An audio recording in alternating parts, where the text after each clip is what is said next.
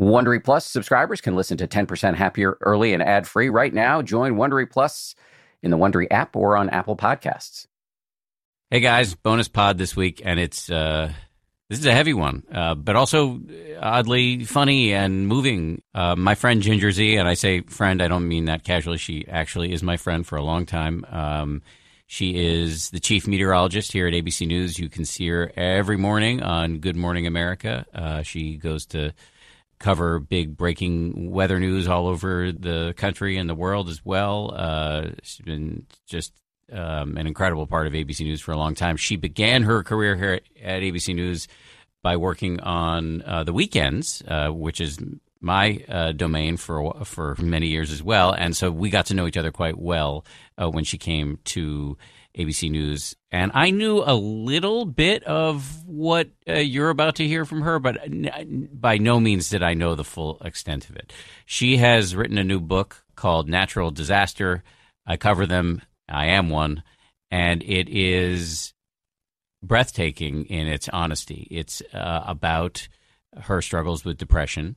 And she's had some truly difficult times in dealing with depression. And this book is an extremely brave move on her part. And her goal is really to normalize this. It was a goal I share in talking about my panic, anxiety, depression, substance abuse, that it is a mission I heartily support, which is to make people realize they're not alone, that these are very common conditions and they can get really bad, but you can make it through. And Ginger's a great case study in somebody who's aggressively sought help and whose life is in a really great place right now. You'll also hear us talk about meditation, but it's not the major focus of this podcast. We get to it toward the end. But again, really proud of my friend Ginger for what she's done with this new book. And so without any further verbiage from me, here she is, Ginger Z. From ABC, this is the 10% Happier podcast. I'm Dan Harris. You were nervous about this book. I'm still nervous about this book. I know you know the feeling before you told me it's going to be okay, but it would be weird if I wasn't nervous. Yeah. I wouldn't be hopefully doing what I want the book to do if I wasn't nervous. So what specifically are you nervous about? Right? So it's a combination between nervous that I can't believe people are going to read this stuff about me, that it's still kind of like, but I hope that it helps. And then the second part is, does it seem like I didn't go, because there are so many people that deal with mental health issues to an extreme extent that I think they're going to read it and say, so that's what you went through. But I'm like, no, there's more. So that's a worry too. But I think even from the reviews that I've seen so far, the people responding to those reviews on Twitter, on Instagram, I've already seen people say, I can't believe you went through this too. I did the exact same thing. Hey, I ended my engagement, and it was one of the hardest things, and then I went into a deep depression afterward. And so I'm already seeing and hearing those stories, and that's starting to soften the concern. Yeah. Okay, so let's talk about the first line or two of the book. So it starts out 10 days before I started my job at ABC News. I checked myself into a mental health institute or hospital. And that was the changing factor in my life. So up until that point, for probably 10 years, I had been to dozens of therapists. I had struggled. I had attempted suicide. I'd been in really bad places with depression. And my mom's always right. That still stands. Mom's a nurse. Yep. And she always said, you need to commit to this. You need to check yourself in. And that was I didn't know anything about suicide. I didn't know what I was doing. I just knew that I didn't want to live. And it was in the moment, it was just kind of, okay, and that's what depression was for me. I would have a great day, and then the next day, all of a sudden the bottom drop out, and I didn't want to live. And then the next day after that, after I survived a suicide attempt, I'd look in the mirror and I'd say, who's that girl that tried to commit suicide yesterday? That's weird. And so, in some people's lives, that plays out as a bipolar where you have a manic moment and you have a depressive moment. I was never diagnosed as bipolar, but I definitely had swings of manic moments that played out around these terribly low moments. No, I've dealt with depression myself since I was a kid, and to this day, clearly in my mind now, clearly not as severe as what you've struggled with. Take me inside a moment where you actually don't want to live, because I've never experienced that. Yeah, and and I haven't experienced it now in 5-6 years, and so to live the way I've lived in the last 5 or 6 years is such a more joyous, better place. Because when I get depressed, I still get depressed. I still have to. You can't. I don't think you ever aren't depressed. Do you know what I'm saying? I don't think you get cured of depression. I think you learn how to live and use tools. I think depression will always be around. Well, can you not be? You will always have depressive tendencies, Correct. But you may not be depressed right now. Yes, right. And so to live this way, where I've had moments where I think, wow, I'm really low. I don't have the feeling that I want to die. So I do know the difference between what that was. And I would say that vacant is the first word I would use, where I just have I don't care about anyone or anything, especially myself. And I think that it would be better, it would be easier. I get in it's almost like a lazy mode where I say, this isn't worth it anymore. This isn't, my brain turns off. And I had one of the times I had Otis with me, and I remember just being in a park. Yeah, my dog. And so he was unfortunately around for all of this stuff, this poor thing. Is Otis still alive? No, he passed when Adrian was born, right around the time. But I remember looking at him, and I loved that dog. I mean, he was my everything. And I remember looking at him and thinking, I don't care. Wow. I didn't care about anything, and I wanted it to end. And I did. It was blackness, vacancy, a room that shuts down very fast, but then a room that like opens up. And I write about that in the book, where I'm talking about it's like the shades go down, and I can't see, and I don't see a future, and I don't see my past, and I don't care about anything. So you mentioned it a few questions ago, and I have a way of derailing people from the stories they're trying to tell, so I apologize about that. But so 10 days before you started here at ABC, you were working with me at the time. Mm-hmm. You were about to start working on Weekend Good Morning America with me, and the other co-hosts at the time were Biana Goladriga, now at CBS, and Ron Claiborne, who's still here after more than 3 decades. You were coming in as our meteorologist. It was your dream job. And 10 days beforehand, you checked yourself into a residential mental health institute. Why, and what was it like? So in that place, I knew I had gotten to my low place again. So by that point, I had enough experience with therapy and with support around me that I knew when I got to that low place with what was going on in my life and the transition that was about to happen, that usually kicks off something for me, that I was moving to New York and there was a lot of pressure, and I felt that was part of it. I knew I was getting close to I don't want to live anymore. So I actually had the warning signs and was able to say to my mom and to my cousin, I don't want to live anymore, I'm pretty sure. So we should do something about that. And so it was the first time in my life where it was... That provoked like a kind of a laugh, because it's so crazy. Frank. Yeah. It's not crazy. Crazy is not the word that came to mind for me. It's just frank. It's brutally frank. And for them, they knew I was serious because they had experience, and they didn't want me to get there again, whether it was the next day or it was going to happen after I started my job or whatever. And I think it was the gravity of knowing this job was here and that I didn't want to screw it up. So this was giving me that light in that room, that purpose that I knew that I wanted to get to. I knew life had something in store for me. I knew that I could still see that little part. So that was the first time I really had that. Told them and saw the warning signs. And then my mom said, okay, I want to help you, but I want you to commit this time. You're going to check in, or I'm not going to help you. And she got very strong with me, where she's seen it so many times. And for 10 years, and I think about this as a parent now, she went around just scared. Yeah. Every day she worried, especially if someone else in my life called her, someone else that didn't usually call her, I was always dead. I was always dead in her mind because of how I had lived. And that makes me so sad that I made my mom live through that. Like, I can't imagine Adrian doing that to me. I'd kick his butt. I can't do this. And we should say, as we record this, you've got another baby coming and soon. That, thinking about what I did to my parents, especially my mom, because she knew it all the whole time, was so unfair. And it's unfair to a lot of people, and it's something you can't control, so I understand that. I understand where I was. But wow, that was bad. So anyway, but you didn't elect to have a mental illness. No, I didn't. And she didn't elect to have a daughter with a mental illness. No, it's unfair all around. Yes. I guess I'm just trying to alleviate some of the guilt. Of course, yeah. But now being a parent, you feel guilt anyway. Of course, yes. Inherent guilt. That's the job. And you give guilt as well.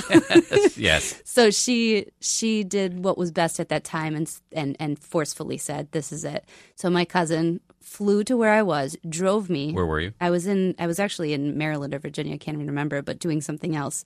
And I knew it was that moment. And she said, because I was supposed to go that day and fly to New York and be in New York and start my life as before my new job. And I just knew I couldn't do it. And so she picked me up, drove me straight to the hospital.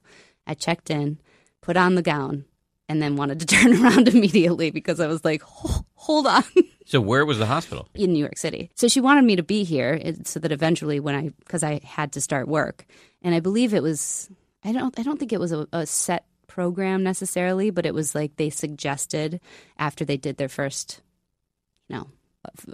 how you're doing like assessment. An intake interview, how long you should stay. So I don't think I even knew how long I would stay. How long did you stay? I stayed 5 days and then had the option for 2 to see the therapist like several hours of the next 2 to like transition back into reality. And did you take that option? Yeah. And that's how I started seeing him more often. And so he suggested, okay, you've done the hard work. Let's not let that go to waste, and let's see each other twice a week, and not just for 45 minutes. We would see each other maybe for a few hours at first. Wow. Yeah. So this is a real commitment. Yeah. You had to, or else. And I knew I had to, and I could tell by the third day that it was going to do something. When he said you did the hard work, yeah. What does that mean? What work are you doing when you're in this situation? In the hospital, I feel like every single second was spent focusing on why am I here?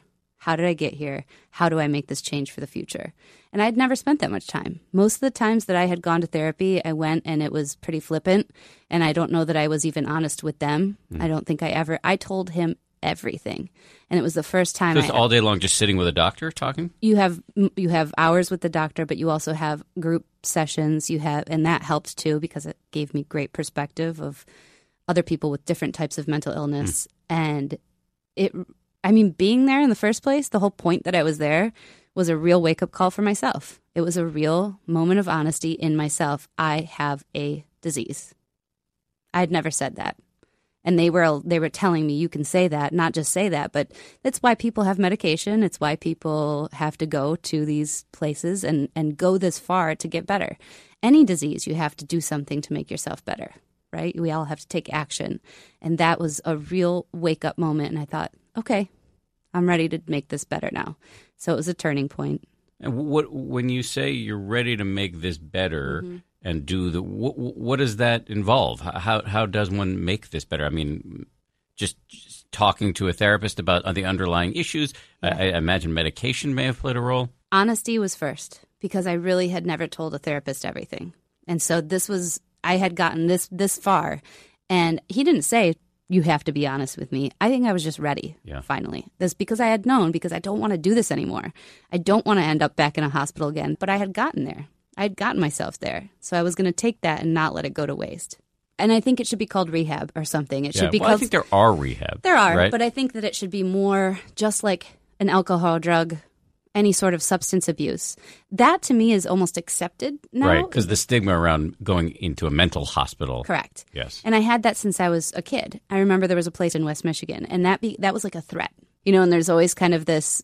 That's for if you've really gone off the deep end, or if you've really, whatever that is. But I needed this well before I had actually done it. Because I'll tell you, there were several times within that time, you don't have your phone, you're not talking to your family.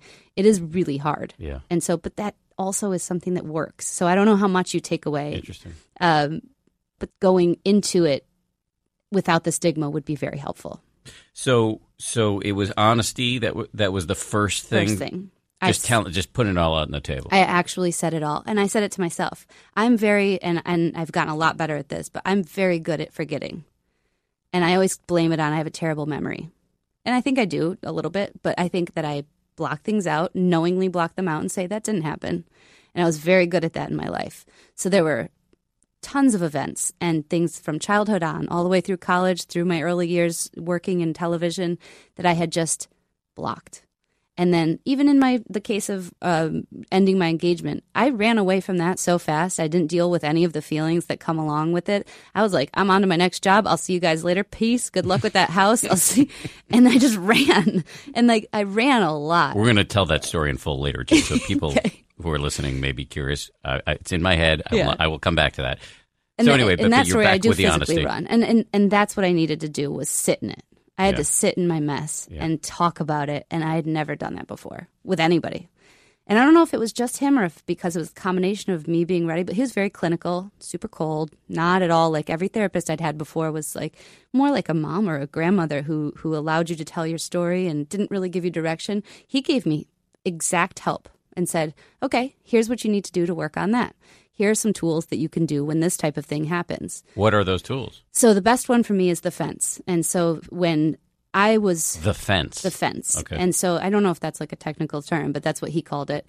And he said that a lot of my problem in my life would be absorption. So if you're upset, if I'm sitting across from you right now, or if we were at work and you had a bad something happen, I would immediately take on your feeling, anger, frustration, and I would count it as my fault, even though it likely had nothing to do with me. And I would then react, and it would be inside of me. I would take someone else's emotion. So learning how to, from a coworker to my dad or my mom, taking that emotion, separating it, realizing, and this sounds so elementary. It sounds like this is something I should have learned when I was 3, but I didn't. And I didn't develop that way. And then it just got worse and worse, where I would just absorb everything from somebody else. So he taught me how to use this fence. I'd put the fence up and I have to reflect, look at myself and say, did I have something to do with this? Because you can be responsible for, if you did have something, you can apologize for that.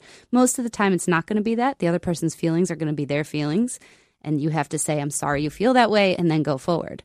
It's the simplest part of psychology, and it should be built into all of us, but I think it's not. And for me, it would spiral into whatever they felt. I would let it accumulate from the other person, from the guy at the grocery store, all the way to, my best friend. And especially if I had something to do with it, it was over. Then I would fully take on and be bigger than whatever they were feeling and make my emotions. And it's almost selfish because you're taking everything from everybody, putting it in yourself, and then dramatizing it and making it your own world. So I think it probably had something to do when my parents divorced and how I lived with each of them. 7. Yeah. And my dad is silent, strong, but also when he gets angry, you feel it and you know it. And it's almost worse. My mom is the opposite. She's extremely demonstrative. Everything upsets her we'd be at the bank and they always lost her money. I don't know why that ever happened, but she'd be screaming for a manager, yelling, breaking things in public. And so we had these two extremes, and I didn't know who to live like or who to make happy, because you always want to make your parents happy. And I couldn't figure that out. I couldn't suss that out in my own life. And so I would take on whatever I thought that they wanted me to do. Boy, that must be in your head as you figure out your own parenting style. Yeah. And I think... I never think about whether... I never want my son to think about whether he's making me happy. Mm-hmm. I notice, though, he asks me, are you happy? Right? But I don't want that to be a burden on him. I don't remember feeling... My parents were great. I don't remember feeling like I had to make them happy. Right. But you'll have to ask, why every kid wants it. Yes. He's luckily asking for it. So he's communicating that he wants to know, which is great, because I definitely never asked, are you happy? I just assumed. And that was a big problem, that they were too. Unhappy. Yes. And that it was your fault. And that it was my fault. And people say that the kids think that divorce is their fault. But I didn't. I had from my dad kind of the silence where I wouldn't communicate any of that, and I'd be very shut down about it. But I would do everything in my power to be perfect, to do whatever I could to be sure that everybody around me was as happy as they could be. So it turns into a people-pleasing issue to an extreme. So you talked about the tools that this doctor was giving you. The fence was one of them. Mm-hmm. Anything else? And did it get to the point of medication? So with him, no. So this was actually no medication. The first time that I've gone out of and I was in the most intense therapy, and I didn't do medication. So I had tried plenty of medications by that point, and that was a reason he didn't want to, because he thought that this was something that we could do by meeting regularly, by giving me tools, because the difference I felt, even in the weeks after, was surreal. It was like a new mind had been given to me. And it was just getting the right tools. It's like, that's what I want for my kids. Speaking of my kids, I want to make sure that they hear this type of mental, exercise, basically. Like, those things are very important. It can't hurt to tell them. It can't hurt to have them use a fence and to communicate that that's something, even though I think that should be inherent in a lot of people. I think those are the important things that we should all learn from a very young age. So people who listen to this podcast are really into kind of the practicality. So are there other tools we can talk about? I think the other one that the honesty with yourself is, it's one thing to say that, but I do now, and maybe this is a little meditative, I do now you're not supposed to go back in the past. I do. I go back in my day and I try to. Who says you shouldn't go back in your past? I think a lot of people say that, right? That's like a thing, like. Be in the moment. Be in the moment. Yeah, right. I think that can be misconstrued, personally. Right. Well, I've obviously misconstrued it in the past. To be in the moment so much that the past didn't happen. Yeah, well, right. There's that. So I actually do it as a almost prayerful moment where I wrap up at the end of the day and I say, this went well. It's like a debrief after a great TV show. You want to, after our show, GMA, if something went wrong, you want to address it. If something went great, you want to address it. So I do that with myself. A check-in. And that helps me. And did I react well? Am I using those right tools? And the one thing that my mom has said for probably most of my life, which is funny because she's able to let stuff go. When she has a blow-up, it doesn't matter the next moment because she let it out and she got it out. So if I do have an emotion, it's okay to have that emotion. Just go back, and I go back at the end of the day and I say, why did I go too far? Did I go far enough? Did I address it? Did I communicate well? And that's been really helpful. And especially with being married, I feel like I kind of go back. And then I think he appreciates if I come to him and say, this actually really bothered me. And then it's only been 6 hours and it hasn't been 6 months. And I haven't let it accumulate. And then my feelings get out. So the communicating after you take that meditative moment, I think, is really important. Okay, so I have so many other questions to ask you. I'm just trying to I get to this point in the podcast all the time where I'm like, wait, where am I going? Okay, I want to just stay with your biography and get back to sort of current Ginger later. So there was a bunch of wild stuff that you talk about in the book, and so let's just tell some of those stories, and then we'll get back to happy ending Ginger. Okay. She's not as fun. I mean, that's not worth a book. It's totally worth a book because the happy ending is there. Yes, right. yes. Right. But you got to do the wild stuff. Yeah, for sure. Okay, so the engagement you ran away from. Yes. So I'm 23 years old and I'm working in Flint, Michigan, and I had to make extra money as a meteorologist. And most people don't know in TV you make nothing. I mean, like less than nothing. I think it was less than minimum wage. At the beginning. Correct. So this is my first real full-time job, and Otis got sick, my dog, and I had to take him to the vet, and it cost hundreds of dollars. I'm like, oh, gosh. All right. So I started bartending again back home across the state in Grand Rapids, Michigan. And while I was there doing a wedding, I met a guy, and I had several. So you're commuting across the state to do meteorology on TV, yes, and then to bartend. And then to bartend to make some extra money. You couldn't have found a more local bartending gig. It was a really good bar. It was home. It was like I could stay at home. It's not, so I was visiting home, but also making way more than I probably would have anywhere in TV. So at one of the weddings, I meet a guy, and we start dating, and 6 months later, we're engaged. It was fast. I didn't even live in the same city as him, but I was just about to transition and got my job in Grand Rapids. So we felt that coming, and I think we both thought in Grand Rapids, when you get out of college and you haven't gotten married yet, you're pretty slow. Like, you're the old lady with 7 cats already. So I was feeling motivated. I was like, and he's a great guy. He was an amazing man. So I said, I think we need a long engagement. Just probably because at one point the day we got engaged, I called, you call your mom and they were like, wow, everyone's really surprised because it was really fast. I called, and when your phone's on a little too loud, and I called my friend Alicia and I was like, we're engaged. And she said, to who? Oh, no. It was like that. So it was soon. So we did the whole engagement. And as I went through, and there's a great scene in Wedding Crashers. That's a weird thing to say, but toward the end, I think Isla Fisher's the actress, or no, Rachel McAdams, and she's sitting there, and everyone's planning the wedding around her, but you can see she doesn't want to be there and has nothing to do with it, and she's confused and doesn't want to confront anyone because it's all happening. That happens in weddings. Things start rolling, dresses start getting ordered, and all of a sudden, your entire wedding is planned, and then you wake up one day, like I did, the day after we put our invitations into the mail. And I had a real come to Jesus moment and thought, I can't do this. And those invitations can't go out because I did not want the confrontation of telling everybody that I had just invited to my wedding, actually, I can't do this. So I physically run to the post office and wait for the postmaster, crying by the mailbox. He comes over and says, is there something that you need from inside there? I was like, yes. And he actually opens the big blue box, and I start picking out the silver envelopes, and he starts helping me. And then he says, this has happened before. Wow. Like, you're not alone. And I thought, wow. Nice guy. Really nice. And illegal, by the way. This is not supposed to happen. I'm not supposed to touch mail, but whatever. And neither is he.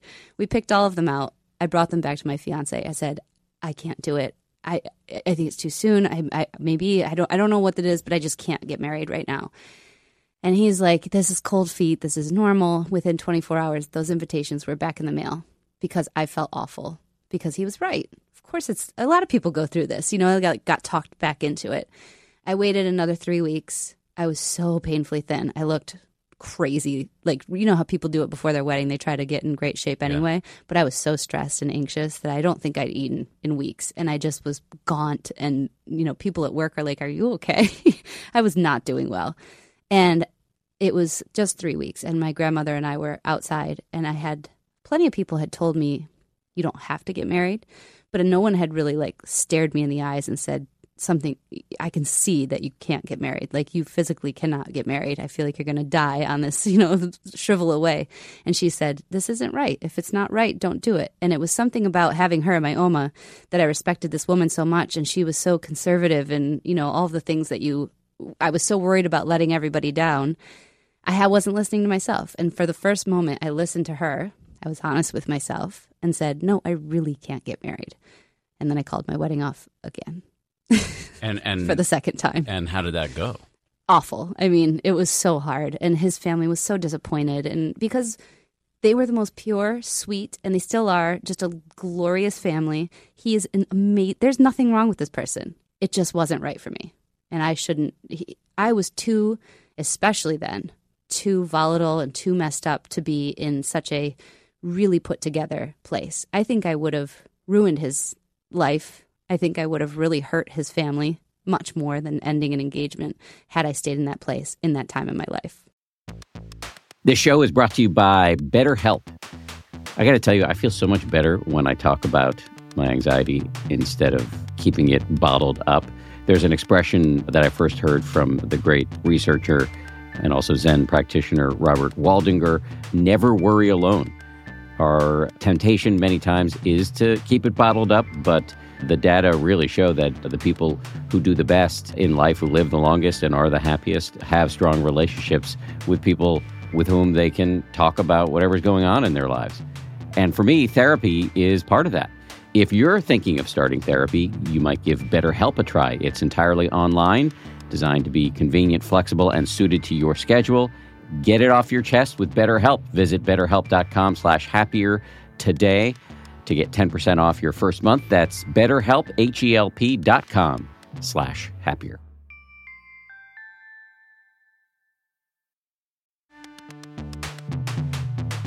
As they say at Amica, empathy is our best policy. Whether you need auto, home, or life insurance, they're ready to help you protect the things that matter most to you. They're a mutual company, customer-owned, in service to you. Amica representatives are here when you need them, and you can take comfort knowing a real person will be there on the phone to take care of you, because the greatest measure of their success is your satisfaction.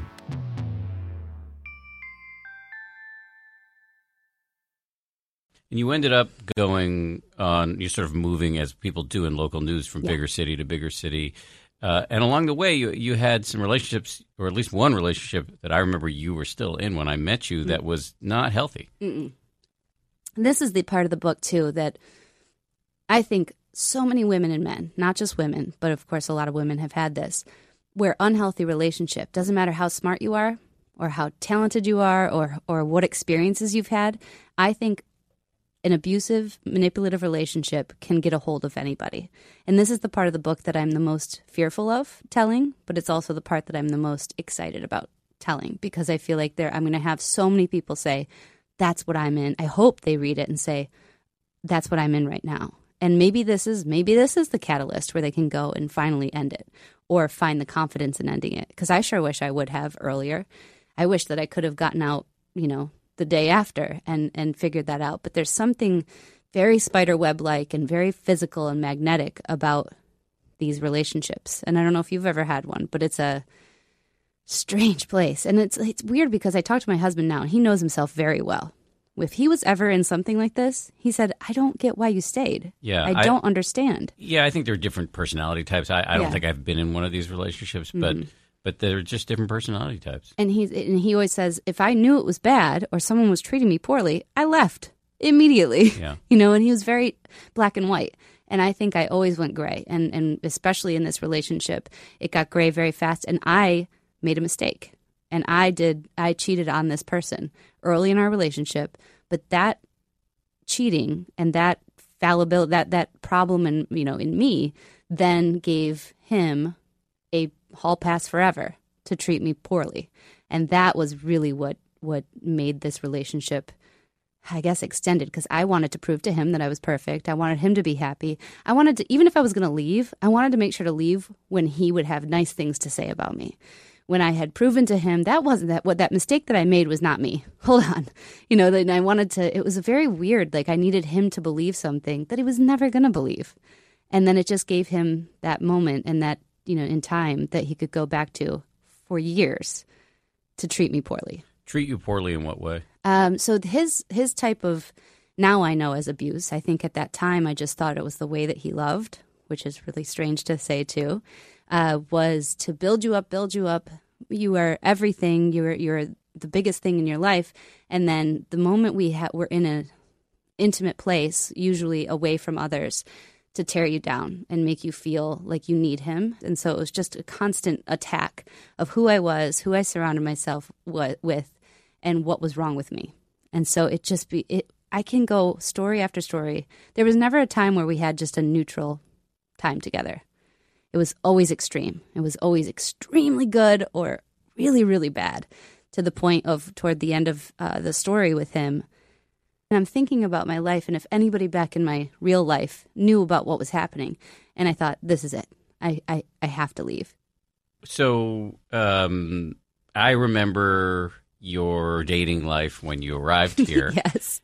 We don't have to go into, I don't know how much You set me up on blind dates. Yes, yeah. So I was involved. But Bianca and I were both involved, I think. And then I remember when Bianca and I had brunch for the first time with you and your now husband. I think I sent you an email right after it said, okay, so you have to marry this guy. Yeah, yeah. And how much of a difference did meeting Ben play in your mental wellness and where in getting you to where you are right now?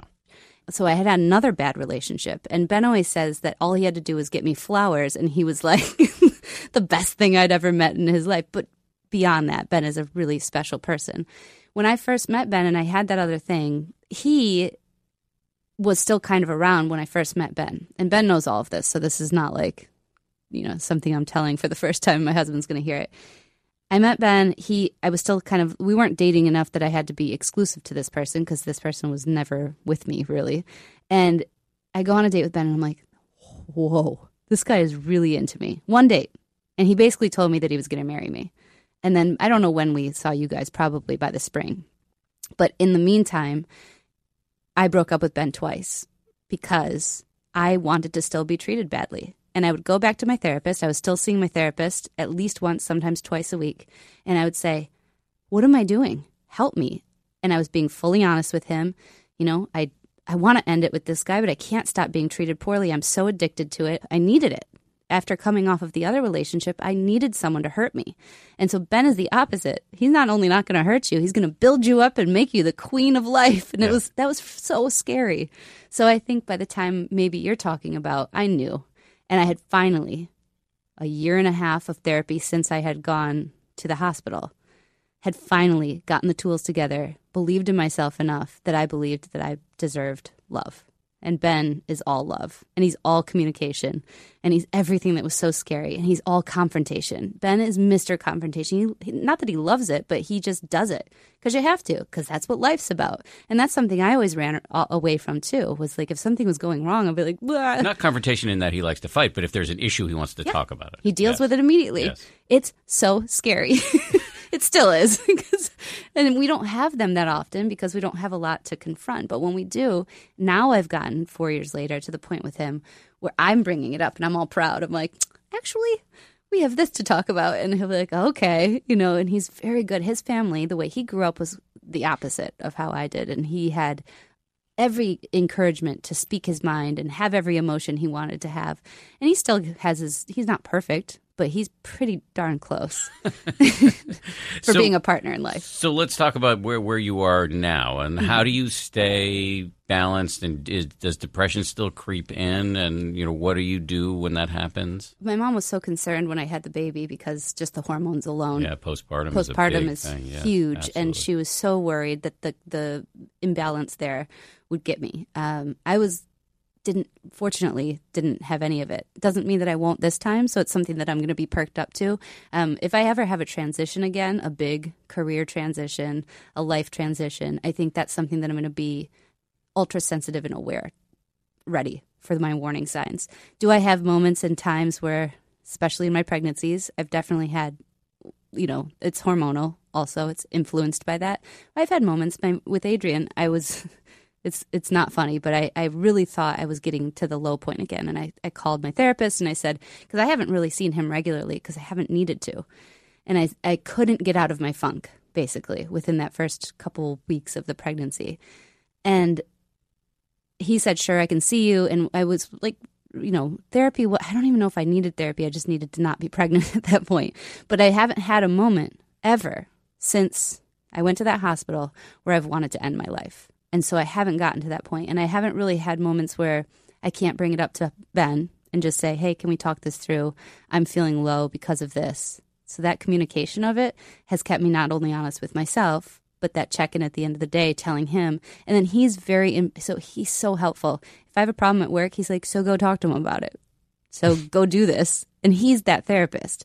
Let me just say my opinion is that I think the book is incredibly brave and really will help a lot of people. What do you hope the outcome is? Yeah, I hope that it's seen that way. I hope that someone, just like the couple of reactions I've seen so far where they say, I saw you as someone so put together and that I can't imagine that this happened to you too. That's where I'm at. Or one person said today, I'm in that really dark place. I'm in that dark shut room and I can't believe I just randomly saw a tweet that you were, I just did little excerpts of the book to get people understanding what it's about and so they can see a little bit into it. And she wrote me this whole email about how much that meant to know that this person she's been watching for 5 years thinking has this glossy, smiley life went through the same thing as her or something similar. And I hope that my hope's already been achieved there. I think that it's just in that one story. And the other thing is, and I've gotten better, this is something my mom's very good at. I give her a hard time in the book, but my mom is very curious about other people. And the opposite, and you used to joke that I was on my phone all the time. That's, pretty defensive mechanism because you don't want to have an emotion or look at anybody or interact with anyone. Are you still on? Because I don't see you as much now that you're a big shot weekday I'm much anchor. Better. You're much better. I'm much better. Yeah. But you were like, your nose was in that phone. Yeah. But that was partly my problem. I mean, that was part of my problem is I didn't know how to interact with people. It was almost like a social anxiety of sorts because Not uncommon. Yeah, but my mom is the opposite. She's the person who, in the grocery store line, finds out that the woman in front of her just had a miscarriage. You know what I'm saying? Because she asks so many questions and she's so into other people's stories. It's that genuine curiosity and care for other people that I've tried to work on. And I hope that this, when people see it, they'll go, no way, that person that I watch on TV, they're going to learn my story, and hopefully it inspires them to learn someone else's story. Because I think when we do this, when we sit down and have a frank conversation, it inspires honesty with yourself. It inspires honesty with other people. And we're all in this together. We're all going to face our personal storms. We're all going to have to weather them. And then we're going to have to help somebody after. And that's the parallel, a little cheesy, but that I found in real natural disasters is that people go through those states. They have shock, they have anger, they have frustration, all those, the Kubler-Ross, And then at the end, most of those, Harvey, everybody's helping each other. And the best story that came out of that was Mattress Mac. And now we know him, and we get to hear his story. Tell the story for those who don't know. So Mattress Mac is the guy who helped during Harvey and let people stay in his showroom where he has mattresses and furniture, and just was so giving and loving and such a great character that now I know him. Now, whoever's watching Good Morning America knows him. And his goodwill and story of his life has been told and should be. And then that person who was sleeping on that bed that got that free, beautiful place to stay in their worst hour will find some sort of beauty in that person's story. And then they'll be able to tell their story. And each of us has a story. We're all messes to some extent. I want people to know how much of a mess I was so that they can then go forward and tell somebody else. And to know they're not alone. Not at all. Yeah. It's a huge part of it. Yeah. I think I'm definitely messier than a lot of people. But it would be even for those folks. Oh, yeah. But even for those people that are haven't had those extremes, I think it's good for them to know that there are people out there that have that, so that we're not judging immediately when you walk up to somebody and have this like, well, I know her life. She's got great dresses and hair and makeup every day. It's like, well, let me just tell you a little something. Yeah. I tell you a story about me drunk under a bridge in Chicago. True? Yeah. Almost dying. And that, was this a suicide attempt? No, that one was the kind of, that's the stories in the book are all kind of moments in my life where it hits me, where I have to make a change. These are the climaxes, that's what made each chapter kind of make sense to me, is that that's why it was full of other messes on the way. But that one is where I'm under, and I should have. I've read much of the book, but I don't remember that one. I was in a blizzard, and a homeless woman came and offered me her hat because I was in such bad shape. And I realized I needed to make a change, like not just drinking, but just being a disaster under a bridge in Chicago. I was brand new in this town, and I was making a mess of myself, and I could have frozen and died. It was just bad. And so those are those moments where you take a look and you look in the mirror. And I was just lucky in a lot of these situations. I think some people are less lucky. They don't get the help or the support that they have, that I had. And so I just want them to know, you've been drunk under a bridge and made a terrible choice, and now you got out of it. Now we got to make it better. I don't know if I've ever asked you, but have you toyed at all with meditation as a way to deal with depression? I've been trying. You've been trying? I've been trying. So I started by I know you said don't do it in the car, but I started in the car anyway. You mean, well, I mean, like, it's not perfect in the car. Are you driving at the time? You're in the back? I think I meditate in the back seats of cars all the time. Yeah, totally. I thought that was a no. No, it's definitely not a no. Okay, see, I got to learn. So that's the place that I've achieved some sort of, I think, moment of meditation. I wouldn't even call it into meditation, but I use when you say, Sarah, let me just interrupt because this is very interesting and important. What do you have in your mind when you say moment of meditation? So I've tried this light. I don't know if I read it or if I listened to the podcast or somebody was speaking about it, but I try the light in where I see a green and blue because I have to clear it first. So I see green and blue coming into my nostrils, and then I exhale red. And so this allows me to get into a place of not thinking about other things. And so that I can and that's only after I've done that for a certain amount of time have I had those glimpses of, I think, real meditation, like real not thoughtlessness, but thoughtlessness, right? Where you're gone and you've lost just that brief. But mine's so fast, and I haven't been able to get. You sit for like how long now? I sit for a while, but let me just get to this issue of real meditation because I think I have good news for you. Okay. So you should just completely just explode that. The whole like clearing your mind, thoughtlessness, just explode it. Yes, it is a massive obstacle to what actually is real meditation. Yeah. Real meditation is seeing clearly how absolutely chaotic our minds are. Oh, so sitting there trying to focus on one thing, it may be visualizing light coming into your nostril. I would say a simpler one is just feeling your breath coming in and going out, usually, at the spot where it's most prominent, like your nose or your chest or your belly. And then what's going to happen immediately is you're going to be besieged by all sorts of crazy to-do lists and resentments and all that stuff. That is totally fine. The whole game is to notice that's happening. Mm-hmm. I've gotten distracted by this monkey mind, and now I'm going to start again. So that is actually what I'm doing in Soul Cycle. Yes. Okay. So that's great. Right. So you can make anything into a my wife, Bianca, who you know, has gotten super into Soul Cycle of late. Anything where you're fully paying attention to what's happening right now, Yeah. and then you get distracted a million times, and you notice you've become distracted and start over. The reason why that's valuable, the reason why that is real meditation in my view, is because when you see how chaotic and often disorganized and certainly self-referential and negative your mind is, then you're less likely to be owned by it. Yeah. Then when you're not meditating later in the day, and you get this thought of like, oh yeah, I should say something really mean to Ben right now, or I should lose my temper with my kid.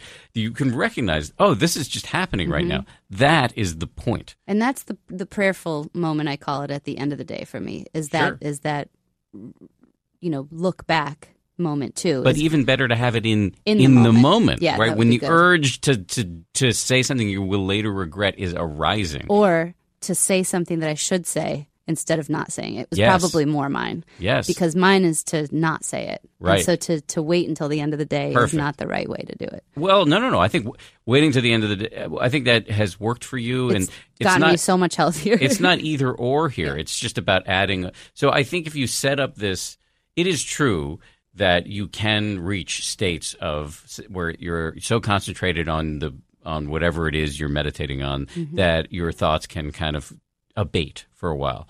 But setting that up as the goal impedes progress toward the goal. Right. Because then you're like beating yourself up. The more valuable sort of but less glamorous thing to do in meditation is just to be like marinating in all of the nonsense so that the nonsense doesn't own you. And by the way, this just makes meditation much easier. It defines it down. And that's so that is the one last tool that I keep saying, and I feel like was one of those things I wish someone would have said earlier to me, is I do this every time something's upsetting me, frustrating me, any of those emotions where I don't know what's going to happen next or I don't know how I'm going to react later on in the day.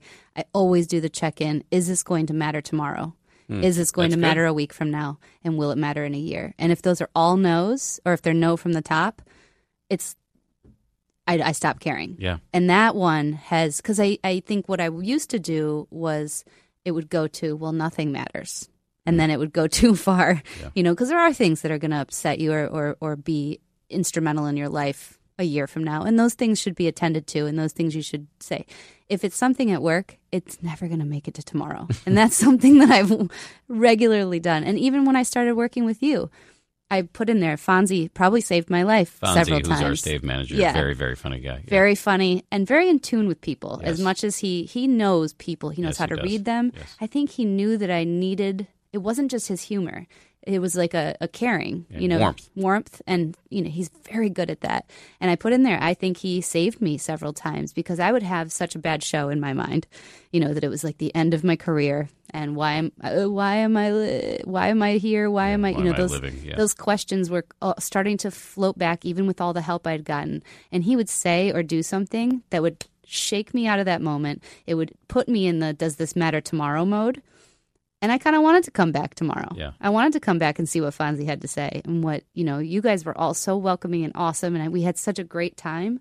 It was a very healthy atmosphere for me to be in career-wise, especially at that beginning. I think had I done a lot of other things, maybe it wouldn't have been.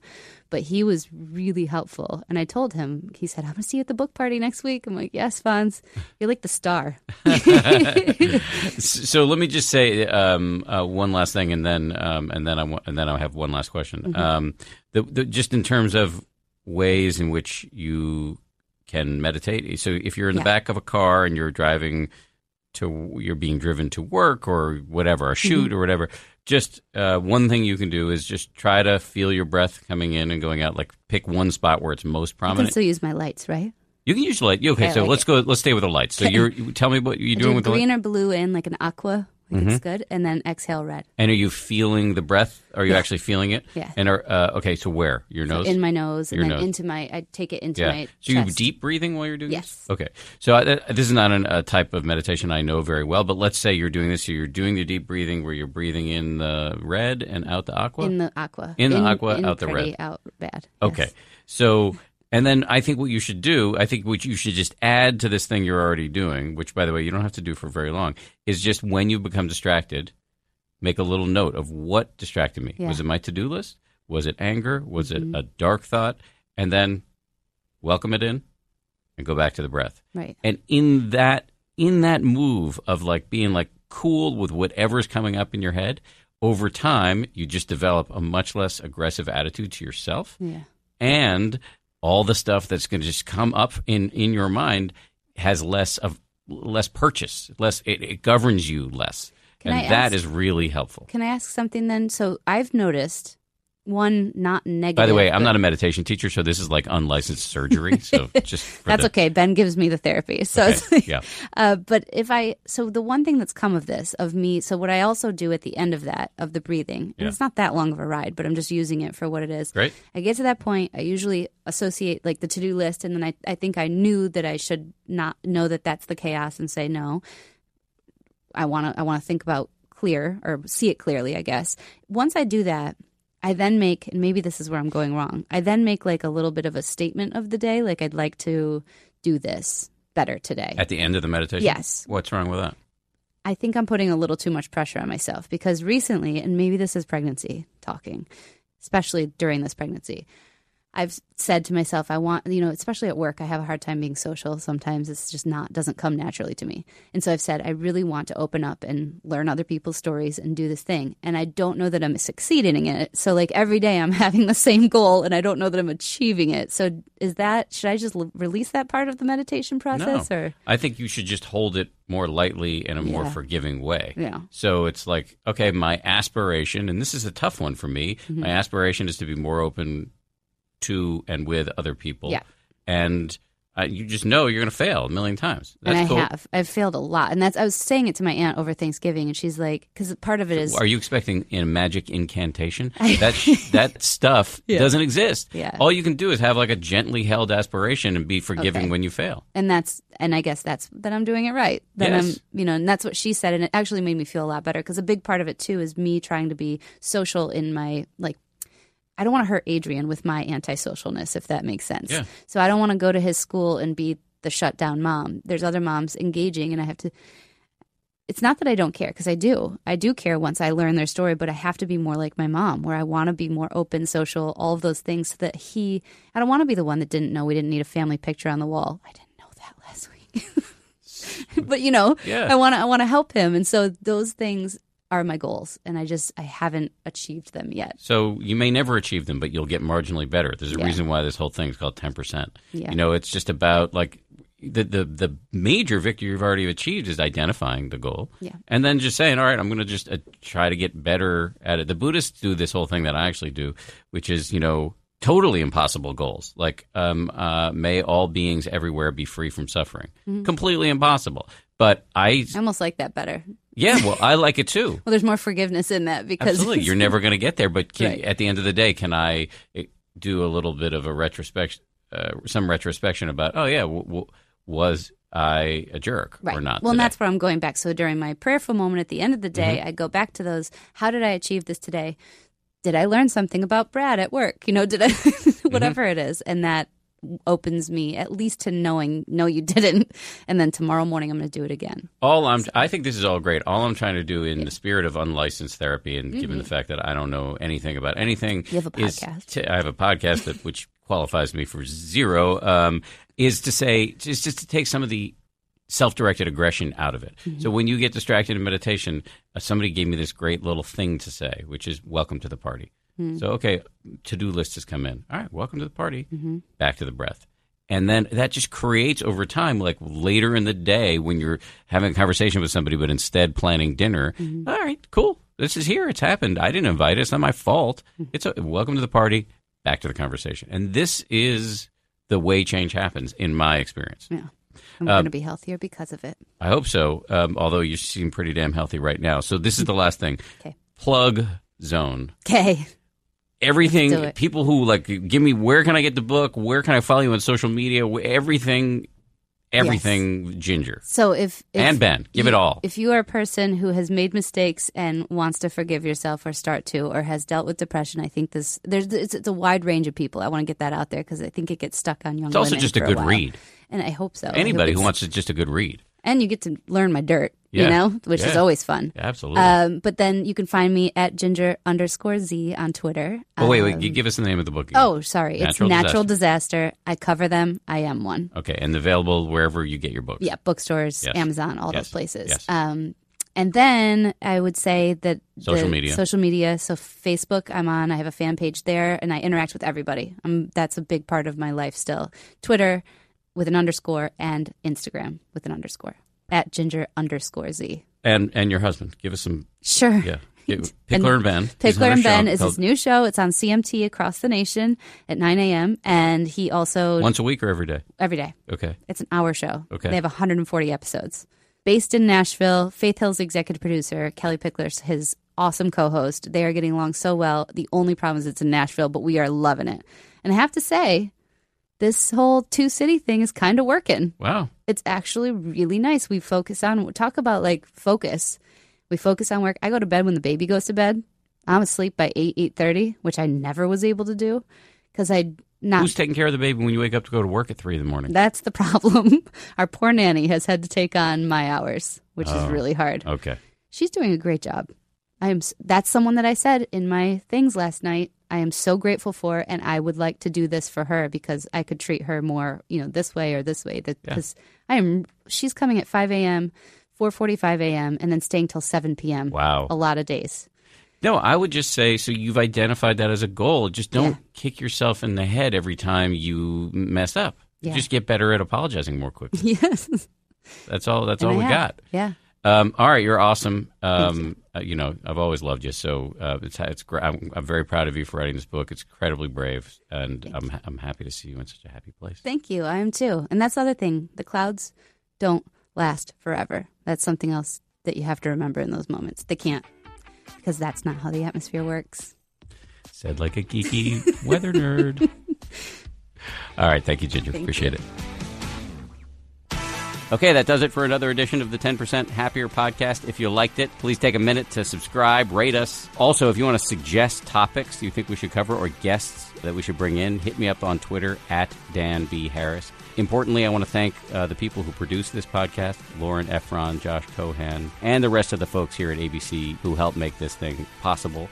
We have tons of other podcasts. You can check them out at abcnewspodcasts.com. I'll talk to you next Wednesday. If you like 10% Happier, and I hope you do, you can listen early and ad-free right now by joining Wondery Plus in the Wondery app or on Apple Podcasts. Prime members can listen ad-free on Amazon Music.